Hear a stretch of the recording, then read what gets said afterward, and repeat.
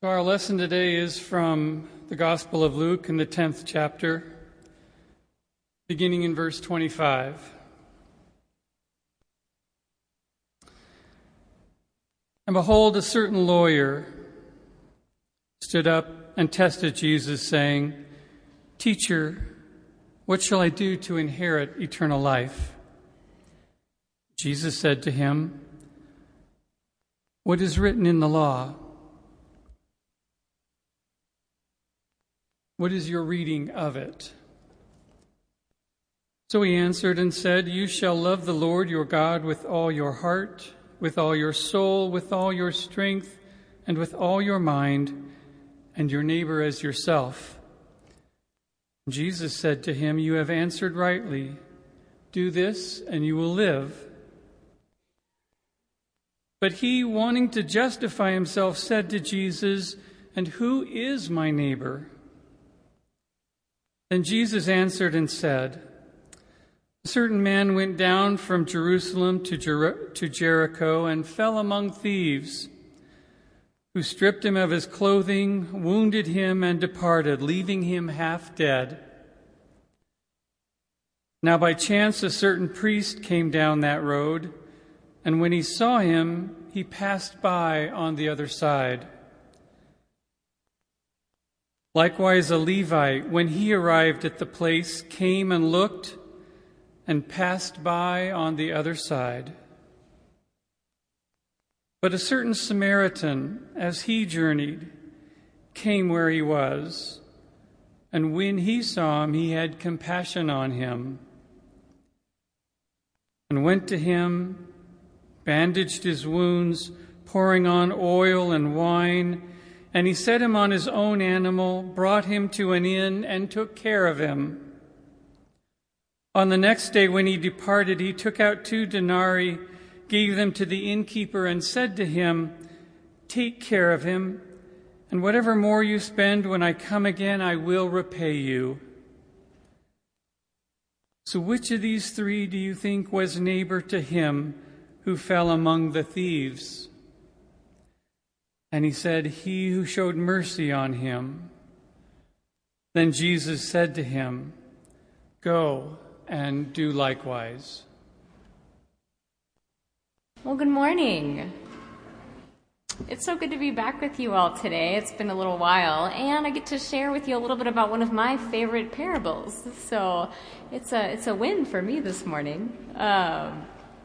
But this is definitely a good story, and good stories have layers, as you all know. And so every time that I dig into a parable again, for me, I get to learn something new. And so that was the case for me this time, as it usually is. And speaking of good stories, all stories start off with a hero, right? It seems like most of the good stories have a hero, and something's gone on. That hero has a wound of some kind of pain or hurt that sets the story in motion and kind of gets things moving so that things can change in the end. So I was thinking about good heroes and good stories, and we've got, say, Luke Skywalker, and he's all of a sudden things are different, and his identity's gone, and his farm's burned to the ground, and he's got to go off on this quest. We've got Nemo and Marlin, who have this sad, horrible barracuda attack that sets things off, and everything changes from there. And of course, we've got Harry Potter, and Harry Potter wouldn't be Harry Potter without the whole Voldemort thing. So, all of our heroes, they've got the challenges that they have to face, challenges that they overcome, and that's part of what we admire about them. They have faced challenges. They faced them whether they chose them or not, and they transformed because they faced these challenges. And yet, going to places of vulnerability isn't usually the first thing that gets me jumping up and down saying, "Pick me first, I'm so excited, let me experience horrible pain and unimaginable suffering so that I can go through this experience of transformation." Nah, doesn't really sound like something that I jump at the chance to do most of the time. The very human thing to do is to shield ourselves from pain, to shield ourselves from circumstances that make us vulnerable. Because if I am being totally honest, I would just rather let someone else take the dubious honor of being the great hero in one of the sagas and stories. And yet, Each of us does have our own experiences of pain.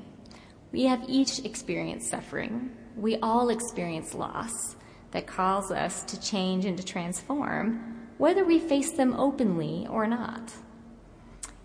By intentionally paying attention to our places of pain, hurt, and vulnerability, if we do that, though, we open ourselves up to some risky business, I think.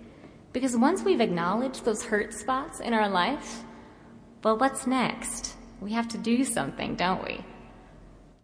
In this life, as followers of Jesus, something is required of us when we have noticed our brokenness. We have to turn and learn and begin again, start something new, and begin a life of transformation. So in our gospel story today, we address head-on the complexities of sin and brokenness and what it means to care for each other in this world and on this journey of faith. So if you'll permit me again, let's re-enter the story, this famous story of the Good Samaritan, which is one of my favorites. As you all know, Jesus was talking with a lawyer, and that lawyer, from what we can tell studying this text, he was really sincere in his question. What do I have to do to gain eternal life? He was there listening to Jesus for a reason. As is so often the way of Jesus, he tells this story, this one that is deeply familiar to most of us if we grew up in the church. So Jesus said to him, "A man was going down the road from Jerusalem to Jericho, and he fell into the hands of robbers. They stripped him, they beat him, and they went away, leaving him half dead. And then a priest went down the road and he saw him. He passed by on the other side. And then a Levite came to the place and he saw him as well. And he also passed by on the other side. But a Samaritan, while traveling, came near him. And when he saw him, he was moved with pity. He went to him and he bandaged his wounds, having poured oil and wine on them. Then he put the man on his own animal, brought him to an inn, and he took care of him. The next day, he paid the innkeeper, and he said, 'Take care of him, and when I come back, I'll pay you back whatever else it costs you. Whatever more you need to spend, I'm going to take care of this guy.' So which of these three do you think was a neighbor?" Jesus asked. The lawyer very rightly said, "The one who showed him mercy." So Jesus said, "Go and do the same. That is what you must do." So, this is a story that we have probably heard many, many times. But there's so many different ways, so many different characters to read. And so this morning, what can this often told tale teach us about neighbor love, about our own lives and our own pain? What can it tell us about what we need to truly be compassionate, to be those who live in this world as ones who would transform it? So, if this was only a tale about being the one to help the man who was beaten and robbed and left for dead, why would Jesus be so specific about how it was told? Why include the identities of all the other travelers on the road, except the one beaten, robbed, and left for dead? So I submit that this isn't just a simple story about keeping our eyes open for people in need, though that's important. Don't leave out that layer. I submit that it's also a story about us, and one that asks us to risk the challenge of lifting our own bandages and take a look at the own hurt places that we have in our lives, to acknowledge our own places that need healing, our own places that are hurting and broken, before we go out, or maybe as we go out, to help those in need. Imagine, again, that this lawyer who asked the provocative question, "Who is my neighbor?" Imagine him deeply sincere as he asks this question. What if he really wants to know? When we hear this familiar parable, as I said, we have a tendency to think of ourselves as the ones who were called to help the suffering traveler, and we are. But this time, I am asking us to lean into the story a little bit differently. Imagine, as Jesus tells this story, that he invites the lawyer to put himself not into the shoes of the ones who are in the position to offer help, but into the shoes of the traveler, that man walking on the road from Jerusalem to Jericho. Imagine, as we enter this story, a dangerous road, the possibility of violence very really surrounding us. Imagine that Jesus is inviting us who seek to be disciples to see ourselves not as the potential helper, which is a little bit safer of a spot, but as the one beaten and robbed and left for dead, as the vulnerable one. So breathe deeply with me, if you will. That is a hard thing to imagine. At one time in our lives, one time or another, we will all face those things, and we have all been there. Some of us may have actually experienced trauma. And if that's the case for you, I would ask that you take good care of your spirits and don't imagine too deeply something that puts you in an unsafe place. But if it is safe and healthy for you to do so, I would invite you to enter this story, not as the one who can give neighbor love, but as one who really, really needs to receive it. What happens when we enter the story as if we were the ones half dead, bruised and battered, the ones who need the wine and the oil and the bandages? How does this change how we read this story? Imagine the low points in your own moments of suffering, the knowledge that people maybe can see you, but maybe they don't seem to get it, or maybe they don't even seem to care to try. I would say that this is the heart of neighbor love. This is the heart. We have to start with the wounded places in our own lives and acknowledge that they're there. If we ever truly hope to see the suffering in our world, hope to be the ones to transform it.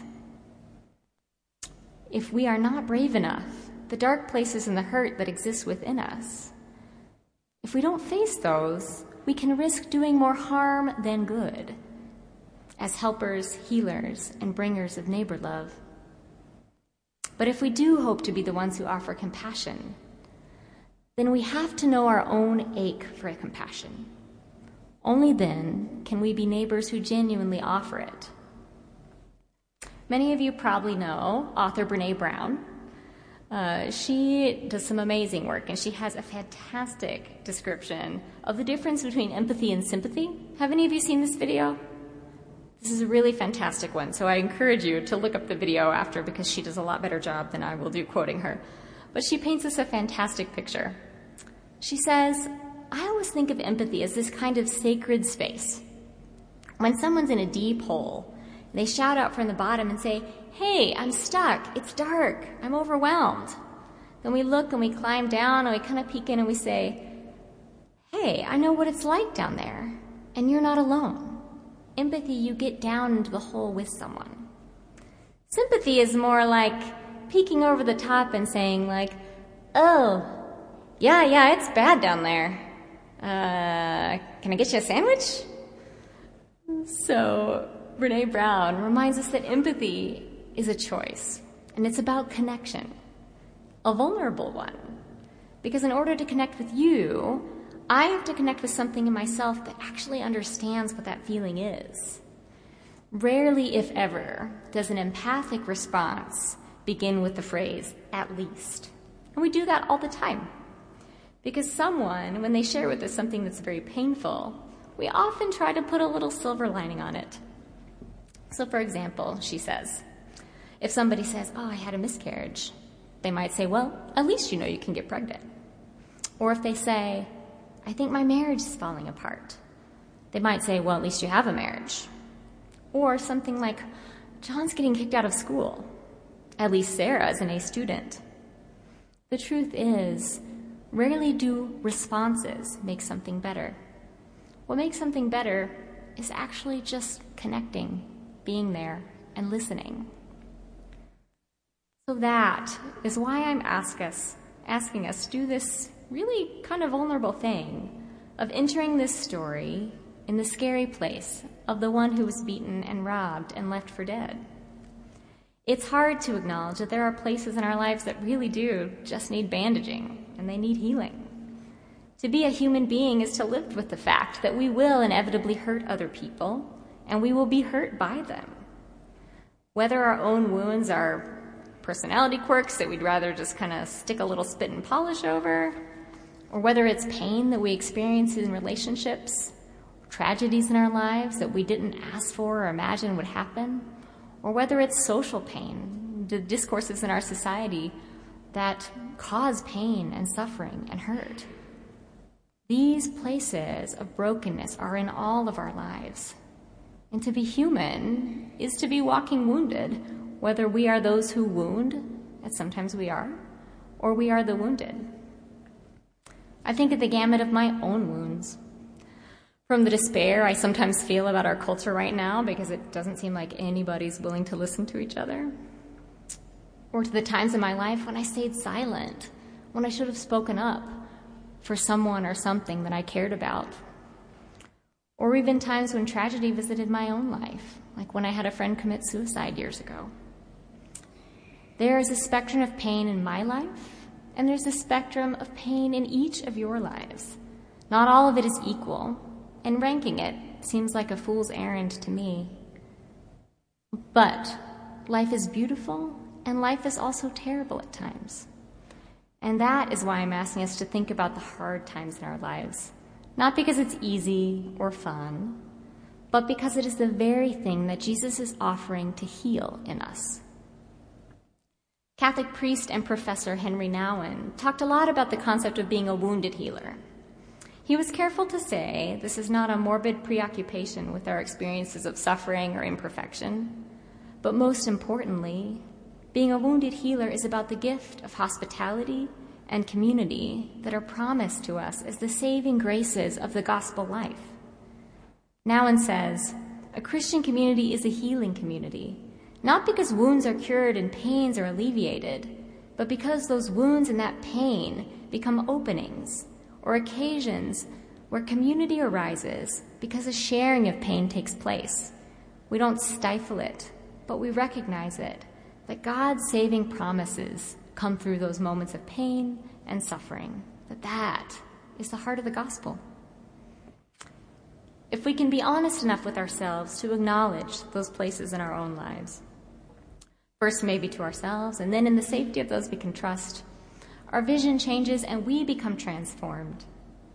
We can see the times where we've been the priest and the Levite, and we can see the times when we've also been the hurting one.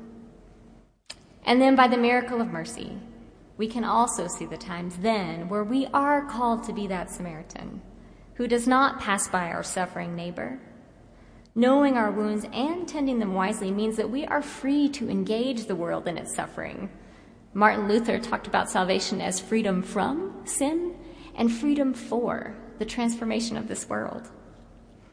Because it means that once we know our own need for healing, we can't ignore those who've been left in the road, because we are too aware that in some way we have been there or we will be there, and that the one lying there now is an expression of God's very heartbeat in this world.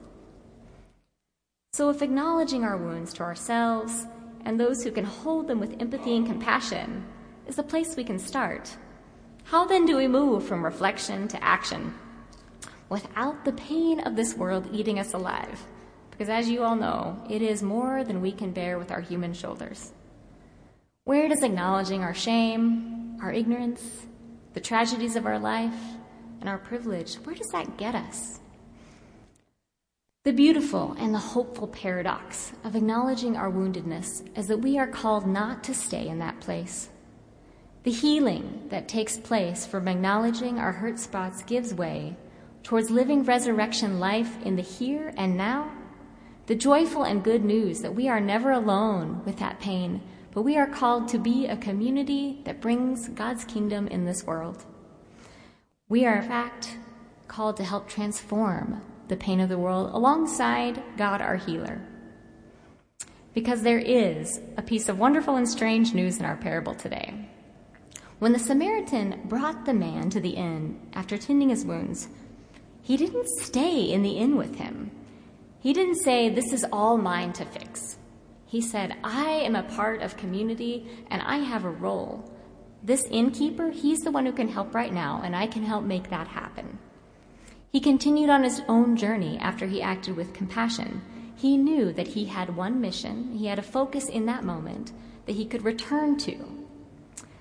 This is how we can continue on in our own lives. The wounds of the world are not only ours to hold on to. We hold them together as a community of people of God. We are called to participate in making this world God's kingdom come, and we are not alone in that process. Ultimately, the world's pain and the world's challenges, which are so manifold, they belong to God's loving care. And in the way of radical trust, we ask God, how can I be your hands and feet in this world? Where am I called to engage in this moment in the suffering? We cannot fix it all. So we have to rely on our community to support us, to encourage us, to help us hear our calls when they come. As I leave you today, I am aware of the tendency to make sermons like these only about psychological wounds. And that's there, and God is there to heal us from the deepest psychological wound to the biggest social pain in society. And yet I know, you know as well as I do, that our journeys towards wholeness don't exist in isolation. Our transformation has to begin with troubling the waters in our own lives, and through knowing that we are indeed imperfect and acknowledging that we have been hurt in many ways. But that is not all to the story. I started today talking about fictional heroes, but there are real-life heroes that we get to see in this world. Heroes like Gandhi and King, Teresa of Calcutta, people like Harvey Milk and Cesar Chavez and Dorothy Day. They are our guiding lights. They are the ones who show us what exactly it looks like to be God's hand and feet in this world. And we probably all know people in our lives who show us that on a smaller level day to day too. Our own lights in our community. And they call us to change our lives and to change our world. And so I leave you today with this quote from the Talmud. Do not be daunted by the enormity of the world's grief. Do justly now. Love mercy now. Walk humbly now. You are not obligated to complete the work, but neither are you free to abandon it. Amen.